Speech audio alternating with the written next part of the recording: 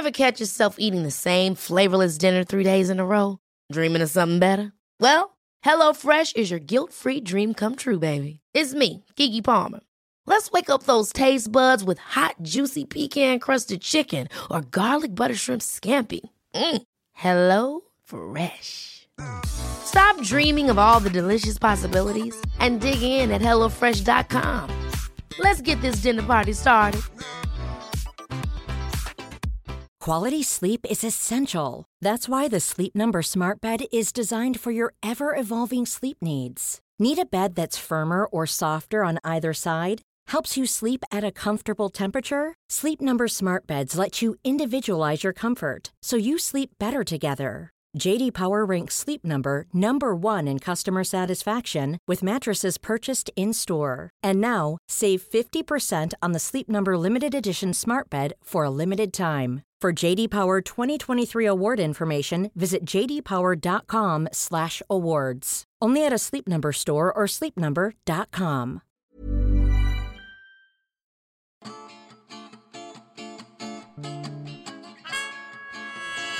Welcome to Spark London. We tell true stories. We tell them lives. And we tell them all across London. This story was told by Shireen Locke in March 2009, where the theme was space. As a child, I was not the best behaved of children, and my parents and teachers had to learn how to deal with all sorts. I was possibly the youngest child ever asked by their school at age 3 to not come back after the weekend. Or ever.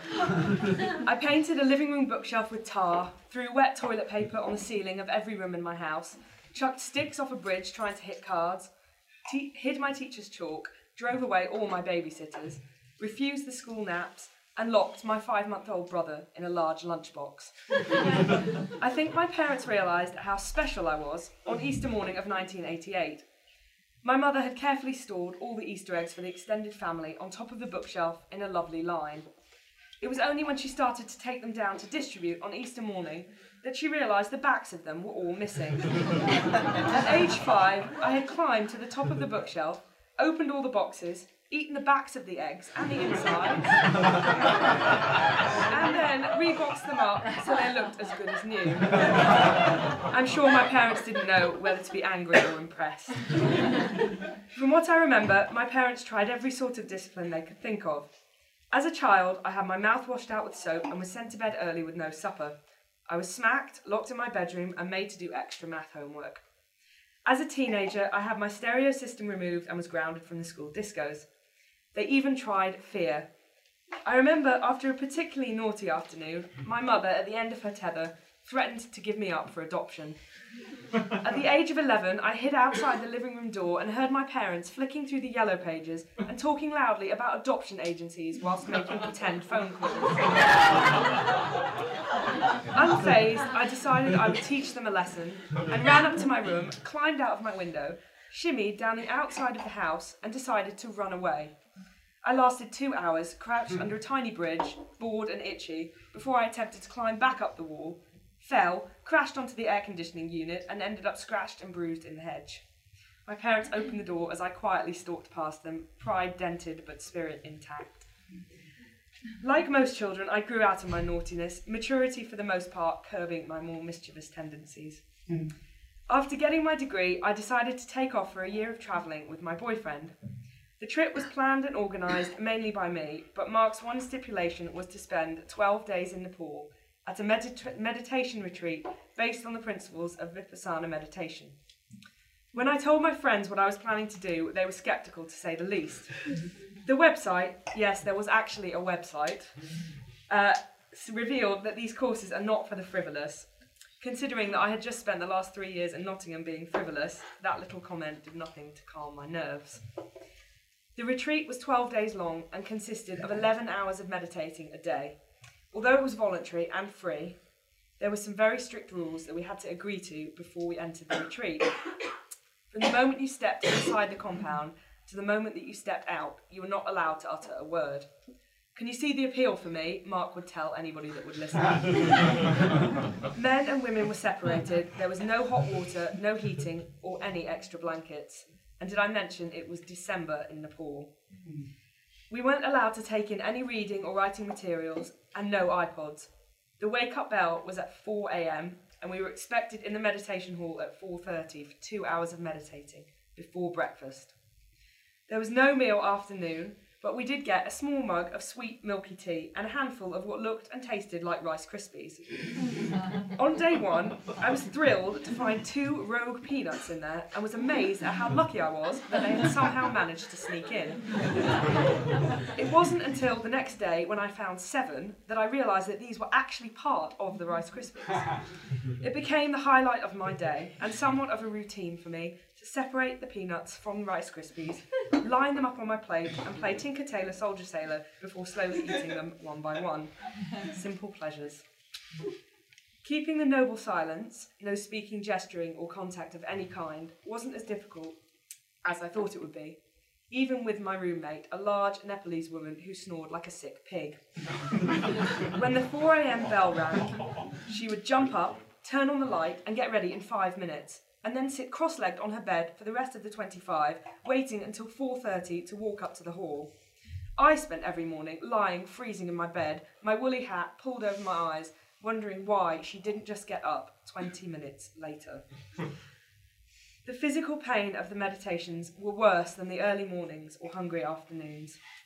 The floor was hard, and the flimsy curtain replacing a door meant it was so bone-numbingly cold that I wore every item of clothing I brought with me. Sitting on your ass for 11 hours a day, trying not to move, was so painful that my entire body ached day in and day out. Boredom and frustration were other hurdles to overcome. Most of Vipassana concentrates on bodily sensations and how to overcome them. Do not focus on the pain and do not crave the pleasure.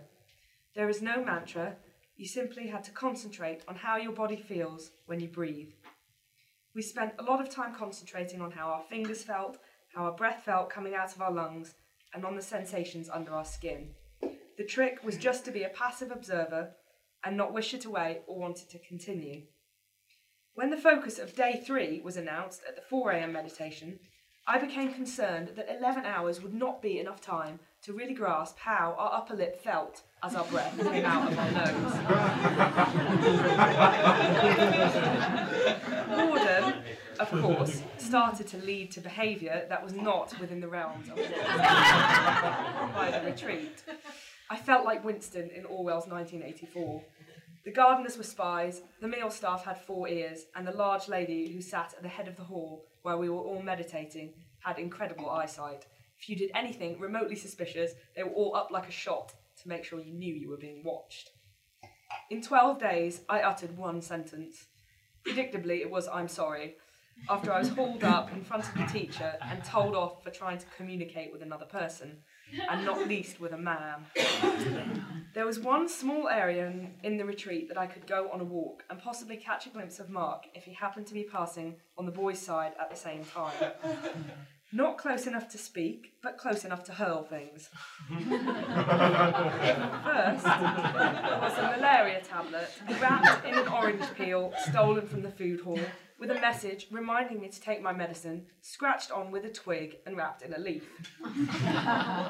The day that we were caught, Mark had felt the desperate need to share with me the tips he had discovered since the retreat started, and hurled me a toilet roll with a note scratched on it using a penknife. I couldn't see where it landed and spent the next 2 days walking round and round and round, trying to search for it inconspicuously. The gardener that was eyeballing me suspiciously the entire time must have turned me in. During the retreat, I cursed a lot in my head. I cursed myself, I cursed Mark for making me go, the teacher for the chanting, the locals for all the burping, the weather for being cold, my roommate for snoring, the canteen for not giving us enough tea, Mark for making me go, my room for being in a permanent shadow, Big Brother for just not giving me another blanket, and Mark for making me go. Throughout my time, I gradually tried to let go of some of my anger, and even said to myself that I would keep it up after we left the confines of the retreat. An hour a day meditating, minimum, I would say to myself. When I left with the retreat, I left with the best intentions. But, like swearing off booze in January, it didn't last long. I didn't do 1 minute of meditating after I got out. There were people at the retreat from Germany, Spain, Australia, the US, England, Slovenia, Nepal, Japan and South America. If nothing else, Vipassana has brought all these people from all walks of life together, and that has to be a good thing. There was a French person there as well, but I had conquered love and compassion by that point and only spat at her twice. When you're a child, discipline means naughtiness. It's negative, bad, and something that is inflicted on you that is never very pleasant. As you get older, discipline is something that you aspire to have. It suggests you are strong-willed, constrained, and controlled. Those 12 days spent in silence, for me, was the ultimate display of discipline and challenge. But somewhere, the child in me is not far away, and I'm still the little girl who steals the back of Easter eggs.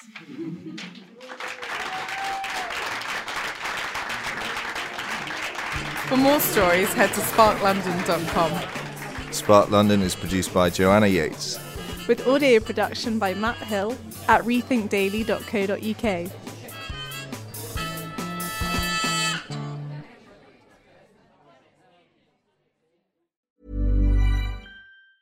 Ever catch yourself eating the same flavorless dinner 3 days in a row? Dreaming of something better? Well, HelloFresh is your guilt-free dream come true, baby. It's me, Keke Palmer. Let's wake up those taste buds with hot, juicy pecan-crusted chicken or garlic butter shrimp scampi. Hello Fresh. Stop dreaming of all the delicious possibilities and dig in at HelloFresh.com. Let's get this dinner party started. Even when we're on a budget, we still deserve nice things. Quince is a place to scoop up stunning high-end goods for 50 to 80% less than similar brands. They have buttery soft cashmere sweaters starting at $50, luxurious Italian leather bags, and so much more. Plus, Quince only works with factories that use safe, ethical, and responsible manufacturing. Get the high-end goods you'll love without the high price tag with Quince. Go to quince.com/style for free shipping and 365-day returns.